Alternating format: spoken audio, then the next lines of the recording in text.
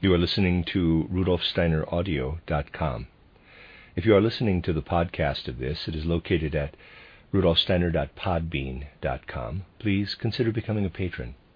As well, there are two publishing houses, SteinerBooks.org in America and RudolfSteinerPress.com in England, who are the sole publishers of Steiner into English and have given me permission to do these recordings. Please consider patronizing them as well. This is a reading of a cycle of lectures by Rudolf Steiner entitled The Effects of Esoteric Development. This is Lecture 8, entitled The Guardian of the Threshold, Cain and Abel, given on March 27, 1913. As we draw closer to the processes experienced in spiritual development in the human astral body and I being, we find it increasingly difficult to describe them. What we experience in these aspects of our human organization is distant from ordinary daily experiences. In our ordinary soul lives, we experience life in the astral body as the ebb and flow of passions, emotions, impulses, desires, and so on. Simultaneously, we feel that what the I collectively expresses is also our inner life. Yet what we experience is merely the reflection of the I and the astral body in the etheric and physical bodies, and not a conscious experience of the I and astral body. Actually, we cannot have any precise idea of the soul, that is, of our actual experience in our astral body and I in the higher worlds, through what we experience in the ordinary life. We must therefore have access to a kind of representation appropriate to the higher worlds.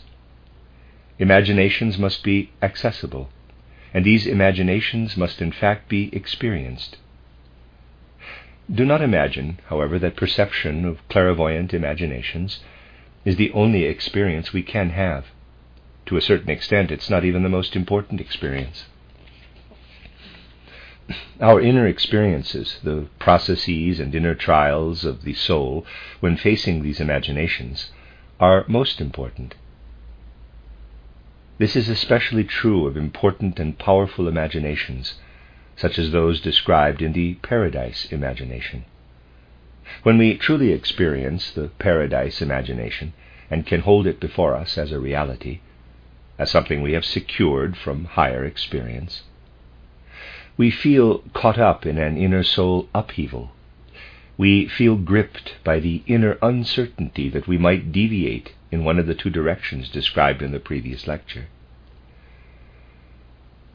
On the one hand, we feel powerfully attracted by all the passions and emotions resulting from our personal lives on the physical plane. Like a multitude of magnetic forces, our personal interests developed gradually on the physical plane and increase in power. On the other hand, we also feel something else.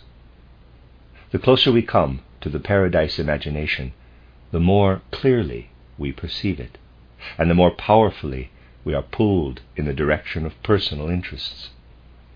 The effect of these forces is to increasingly blot out the Paradise imagination. Or to put it another way, these forces prevent the imagination from revealing itself properly, and thus we seem to become desensitized. Personal interests, emotions, feelings, impressions, and so on, that we harbor are like many magnetic forces that also act as opiates.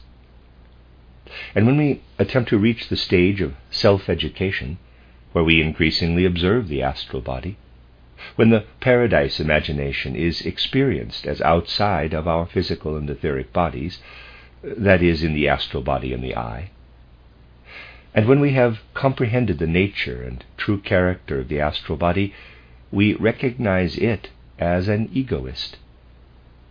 At this stage of self-training, this egoism is justified only when we do not make the personal element displayed in the many forces the fundamental aspect of our self-interests, but instead make those interests common to humanity and make the cosmos more and more our own. At this stage of occult development, even as the I forces become increasingly active in the astral body, which has now been freed, we feel something else asserting itself more and more as a counterbalance to the astral body's egoism. That is, we have a sense of increasing solitude, or icy solitude, which is also part of what we experience in this inner commotion. And this is what saves us from excessive egoism. If at this stage of occult development we feel the urge to be self-sufficient and self-contained, while also feeling a frosty solitude approaching, then we have trained properly. It is equally important to have this feeling as we gradually approach the paradise imagination. When these two forces cooperate, the egoism that extends itself to encompass world interests and the frosty solitude, we are coming closer to the experience of the paradise imagination. And when this imagination appears as living reality, it is also time for us to properly meet with the guardian of the threshold. It is difficult to briefly characterize the guardian of the threshold. I have already described this being several times in lectures. Our task today is not so much to characterize the guardian of the threshold as it is to describe experiences in the human eye and its sheaths. If, as we approach the paradise imagination, the picture becomes more and more vivid, and if we then meet the guardian of the threshold, we experience the powerful magnetic forces described. And as we come face to face with the guardian of the threshold, we feel, and this is a truly shattering experience, as though we are restrained or transfixed. This is because all of the magnetic forces that limit us to personal interests now have the strongest influence. Only when we have progressed enough, when we have learned from this icy solitude that we have the capacity to make universal interests our own, may we pass the guardian of the threshold. We could describe our feeling then as, quote, being united with the paradise imagination, close quote. We become one with it and experience being within it. This experience is like a feeling of justification in relation to universal interests. We can now acknowledge, yes, I may pursue my own interests, because they are now cosmic interests, the interests of all human beings. If we do not pass the guardian of the threshold, however, if we have not acquired sufficient interests of a universal nature, it is because personal interests have claimed our attention. Thus, as occultism puts it, we, quote, fail to pass the guardian of the threshold, close quote. When personal interests obscure the paradise imagination, we glimpse only isolated fragments, as it were, only vague, imperfect impressions. And we experience being pulled back again into personal life. It can also happen that we are allowed to some extent clairvoyant experiences, but these are actually illusions or maya, which may be quite misleading, because they are always permeated with or clouded by personal interests. Through such experiences, we may come to understand and thus take seriously the fact that personal interests must be transformed into universal interests if we want to see the true reality of the spiritual world. We really cannot believe this is true before we have reached this stage of development, because personal interests weigh against this belief. The moment we meet the guardian of the threshold, however, we become conscious of the need to transform our personal interests. We have now reached a rather precarious point in describing occult requirements. I will, nevertheless, attempt to indicate the next steps as they appear from occult experience. I know that those listening are trying in some way to develop these things in themselves and to work further on them, and I will consider this as I proceed. These matters cannot be clothed in abstract ideas. Rather, we must try to retrieve what is revealed to clairvoyant vision. One must not imagine, however, that such clairvoyant vision can be represented schematically within a fixed framework. What I intend to describe is again a typical experience, similar to the paradise experience. One must have actually experienced this to discover the true nature of knowledge and spiritual vision. Before this experience, one cannot have a real idea of or actually experience spiritual vision. But once an experience of this kind is described, we may understand it when we apply sound common sense. Allow me to describe it as it appears to clairvoyant vision. Let's assume we have passed the guardian and the threshold. We have celebrated becoming one with the paradise imagination, and indeed have felt so totally united with it that the paradise imagination has become our own greater astral sheath. We can still sense our own astral body and know it is connected with our I. But at the same time we know that this new astral body extends its interests to everything related to the beings of the paradise imagination. Once we have celebrated this union with the paradise imagination, we have the impression of perceiving our own astral body as a part of ourselves. And once we have adequately experienced what we described as icy solitude, this feeling becomes an inner force. This force saves us from contemplating only ourselves. This happens after we realize union with the paradise imagination. And this is how we create the organ needed to perceive other beings. Occult vision then views another being who makes a particular impression on us, because that being appears like our own I. We feel that this being is in our own I, capital, and astral body. But this other being initially appears to us with its own I and astral body. This is because the characteristics and forces that one brings to this encounter with the guardian enable that person to perceive the kind of being that manifests as an I being and an astral body. We will then have another experience evoked by the frosty solitude we have learned to bear. The astral body and its energies will give the impression of wanting to strive upward. If I were to represent this diagrammatically, I would have to draw it as follows. As I have said, this is only a schematic rendering. I would draw the self as the nucleus of a comet, and the astral body as the tail shooting up and out. As I said, this is only a schematic representation. We really see a being, ourselves as a being, and this vision is much more complex than the perception of our physical being. At the same time, we also see the other being in its own I. As I said, this is a typical experience. This simply means that the clairvoyant I, EYE, initially sees this being. But we sense that this being is not in a sphere of icy solitude, as we are, and consequently its astral body seems to be directed downward. It is very important to experience this, to feel as though in an astral body that opening and directing its streams of astral energy upward wants to stream upward to see the other being as an I being, whose astral body directs its forces downward. At this point, something else arises in self-consciousness in relation to this typical experience. It is something like saying, "You are inferior. You are worth less than this other being." The value of this other being is its ability to open its astral body downward and to pour its forces downward, so to speak.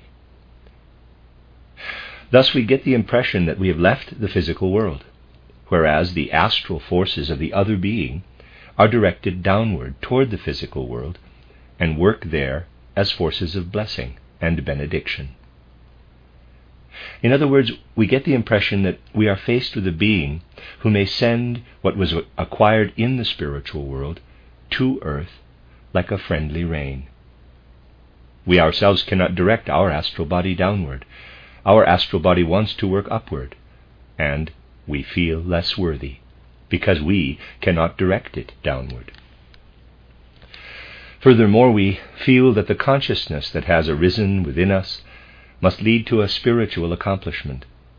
A spiritual decision matures and urges us to place our loneliness before this second being, to war in our iciness with the warmth of the other being, and to unite with that being. We get the impression, momentarily, that our consciousness is being extinguished. We feel responsible for a kind of death of our own being, that we are somehow consumed by the fire of our own existence. And now our self-consciousness, which had felt extinguished, becomes aware of inspiration. For the first time, we feel inspired, as though we now experience an ordinary dialogue with the being we come to know only because that being grants us inspiration. If we can really understand what this being says as the voice of inspiration, we might translate what is said something like this: because you have found the path to the other, and have united with the other's generous sacrifice, you may now return to earth within this being, and I will make you the guardian of this being on earth. One now gets the feeling that the soul has received something infinitely important through having been allowed to hear these words of inspiration. In the spiritual world, there is a being more worthy than ourselves, and permitted to send its astrality down as a blessing. We may unite with this being, and we may be its guardian after descending with it to earth. And through this experience, we come to understand how, as earthly physical beings, we are actually related in our physical and etheric sheaths to the higher forces that permeate the I and astral body. With our physical and etheric sheaths, we are guardians of what will further develop into higher spheres. Once we sense that our external being is the guardian of our inner being, this inner experience gives us a true insight into the relationship between the external sheaths and our inner being. What was just described is not a singular experience, and after we have passed the guardian of the threshold, another follows. Recall that I started by describing the purely clairvoyant and inspired experience we may have while outside the physical and etheric bodies, when we successfully unite with the paradise imagination and receive the inspiration that gives us our first idea of the relationship between the sheaths and the I. Having passed the guardian of the threshold, a second impression is added. One gazes past the guardian of the threshold to the physical world below. I have indicated with a line the boundary between the higher spiritual worlds and the physical world. Above is the realm of the spiritual world, and below the physical world. Now, as we look down into the physical world, another image is revealed. That is, a picture of ourselves here on earth.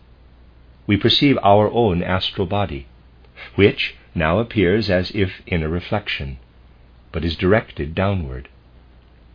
It does not try to direct its energies toward the spiritual world, but clings, as it were, to the physical plane, without aspiring to the heights. We also see the reflection of the other being, whose astral body streams upward. We sense that this astral body is flowing into the spiritual world. We see ourselves and the other, and we sense that we are in the physical world again. In place of the other being, a very different human being is there, a person who is better than us, and whose astral body strives upward, rising like smoke. Our own astral body strives toward the earth, moving downward like smoke. As we look down, we have the sense of a self living in us, and we have this terrible impression that a resolution is slowly maturing within, a dreadful resolve and willingness to kill the other who is superior. We know that this decision does not come wholly from the I, capital, because the I lives in the spiritual world. It is another being that speaks through us here on earth and urges us to kill the other. Again, we hear the voice that previously inspired us, but now it is like a voice filled with vengeance, asking, quote, "Where is your brother?" Close quote. And from this lower self, a voice erupts and answers. Previously, inspiration said, quote, "Because you have united yourself with the friendly powers of the other being, you will pour your friendly powers toward earth, and I will appoint you guardian of the other being." Close quote. Now this being, recognized as one's I, answers, quote, "I do not want to be my brother's keeper." Close quote. First, the determination to kill the other arises. Then one protests the voice that inspired us, saying, quote, "Because you want to unite your iciness with the warmth of the other being, I appoint you guardian of the other." Close quote. And then the words come in protest, quote, "I do not want to be the keeper of another." Close quote. Once we have had this imaginative experience, our knowledge has reached the human soul's capacity. Most of all, we know that the noblest virtues of the spiritual world, when distorted to their opposite, may be the most destructive on the physical plane. We know that in the depths of the human soul, through the corruption of the most noble willingness for self-sacrifice, the desire to kill one's neighbor may arise. From this moment on, but only from this moment of realization, we know the meaning of the story of Cain and Abel in the Bible. The story of Cain and Abel is simply a representation of an occult experience. Indeed, it is exactly what I just described. If conditions in human development had existed at the time that allowed the author of the story of Cain and Abel to describe what had happened before the expulsion from paradise, that first experience, as shown in the upper part of our diagram, would have been described. The account, however, begins with the story of paradise and describes the reflected image. Described above, in the diagram, is Cain's feeling toward Abel before earthly development reached the point indicated in the story of paradise. After the temptation and loss of vision regained through the paradise imagination, Cain's readiness for self-sacrifice changed into the desire to kill the other. This had now become a reality on earth. And the cry recorded in the Bible, quote, "Am I to be my brother's keeper?" Close quote, is the reply to the other inspiration, quote, "I will appoint you on earth as guardian of the other." Close quote. From this description, you will understand that these typical experiences are important. They establish a particular union between what we may be today and the interests most common to all human beings. At the same time, however, they show us very dearly that in our experience of the ebb and flow of soul life, the main thing is to recognize how humanity made this huge leap forward in development. The leap from what I described as the first pre-earthly imagination to what the story of Cain and Abel represents as a human evolutionary event after the expulsion from paradise, through which the guardian of the threshold became invisible to human beings. Awareness of this leap forward in human development really shows us the nature of an earthly human being. As we experience deeply what has just been described, we gradually realize that earthly humanity, as we know it today, is a distortion of what it was in ancient times. That is, if nothing else had intervened, we know for certain what would have become of us. If we had simply continued along this course of earthly development without interference, we would have known the source and substance reflected in the story of Cain and Abel here on earth. But we were not allowed to know this at first. Only now, in our present epoch, are human beings permitted to know that the story of Cain and Abel reflects a great sacrifice. Everything that was in the spiritual world, all that existed before the fall, was veiled. The guardian concealed it from us, when, with other words, human beings were driven out of paradise. This could happen only because the human physical and etheric bodies were permeated with forces to the degree that human beings no longer accomplished what appeared in the reflection, that is, the spiritual world's intention. They would have certainly accomplished it if they had fully experienced the astral body. The physical and etheric bodies dull human beings so that their wish to kill the other is not realized. Consider what this simple sentence means. Because the friendly divine spiritual powers provided human beings with a physical and etheric bodies that prevent them from looking back, a kind of numbness blanketed the desire to engage in the war of all against all. This desire is inactive in the soul, because the human physical and etheric bodies have been prepared so that the wish is stifled. Human beings cannot see their astral body. Therefore, this wish remains unknown to them. They do not act on it. If we really want to describe the interaction between the astral body and the eye, we must picture things that are concealed from human nature, and furthermore, must stay that way. What has happened then as a result of this restricting of the desire to kill and of similar wishes to destroy and annihilate community life and other forms of cooperative life on the physical plane? These desires have become weakened. Human souls sense them only slightly, in a weakened form. What is true earthly knowledge? It is our dim feeling of the desires that would wreak havoc if human beings were to give them, in their full reality, free rein. Allow me to define for you the meaning of human earthly knowledge. It consists of the blunted impulses of destruction, of Shiva in his most terrifying aspect, but blunted and impoverished so that human earthly knowledge cannot fully express them. They have been reduced to the realm of human ideas. Footnote: Shiva is one of the primary Hindu gods, representing the forces of destruction and cosmic dissolution. Kali, dark goddess, is the female representation of those forces. End of footnote. This is the inner Maya, knowledge of the human being. This knowledge had to be weakened.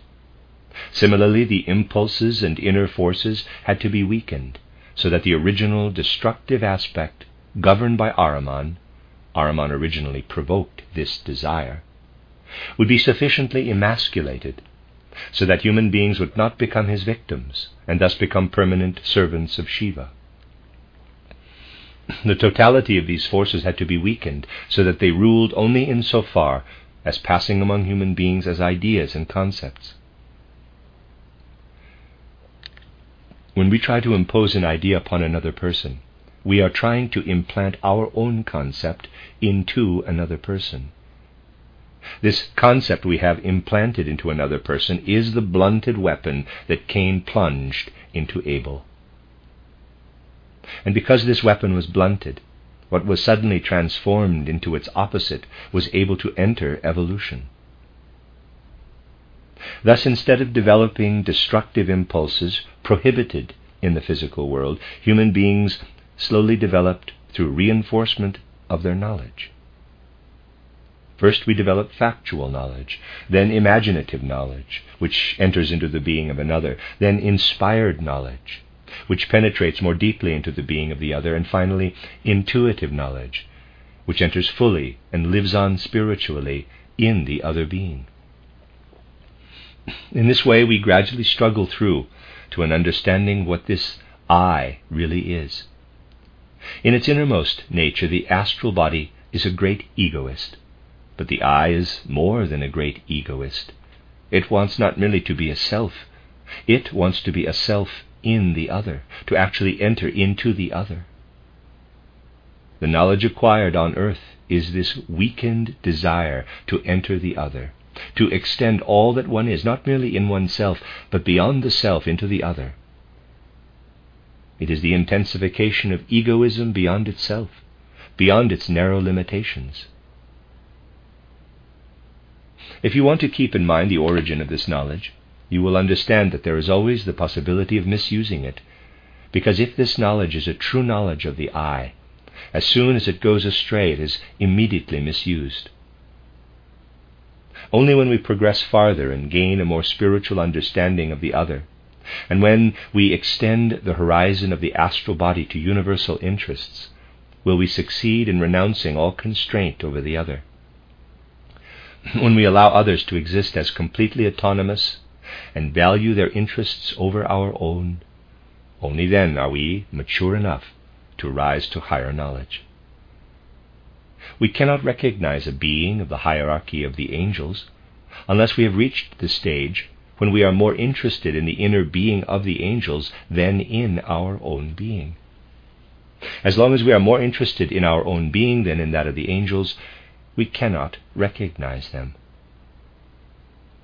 We must first open ourselves to universal interests, and then to interests that go even farther, and then we may consider them more important than ourselves. The moment we try to develop farther in occult knowledge, while considering ourselves more important than others, we want to know, in that moment we stray. If you follow this line of thought, you come to a true picture of what black magic is.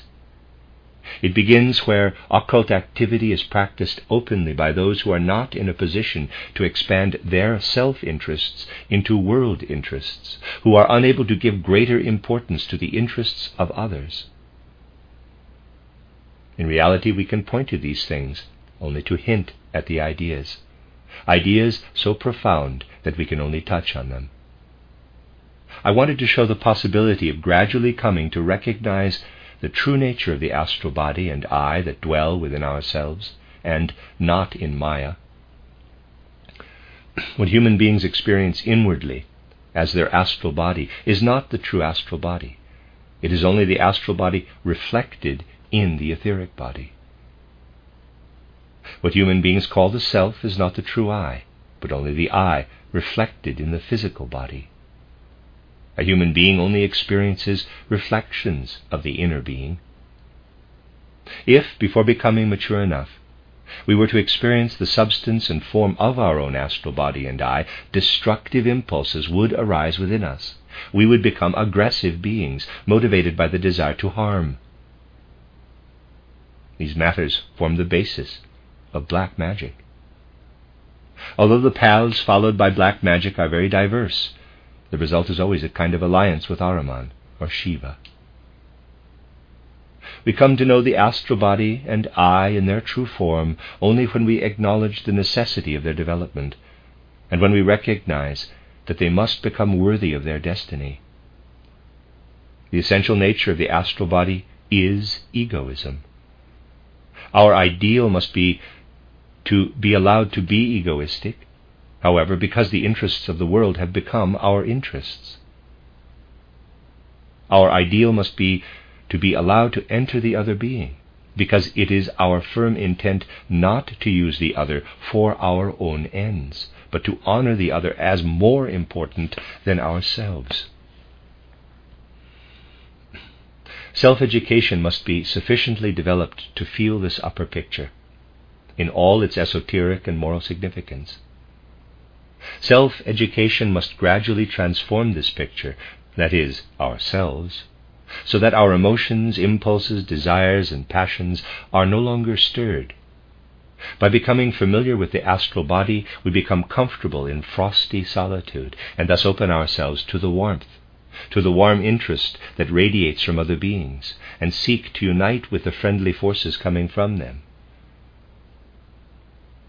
Here we are shown the first step that allows us to raise ourselves gradually to the higher hierarchies in their true form. We do not attain to the beings of the higher hierarchies if we are unworthy to face the imagination and inspiration I have described. And we cannot develop spiritually if we cannot tolerate their counterparts, that is, the propensities hidden in the depths of human nature. Let me read that again. And we cannot develop spiritually if we cannot tolerate their counterparts, that is, the propensities hidden in the depths of human nature cast down from the spiritual world into the physical world. And if we do not want to view the double image of Cain and Abel, or the lower self and the image of our higher self, which at the same time is the mediator between ourselves and the higher hierarchies. But when we can cultivate in ourselves the feeling indicated here, we experience our I, and from the I as our point of departure, we can gain access to the higher orders of the hierarchies. The end of Lecture 8.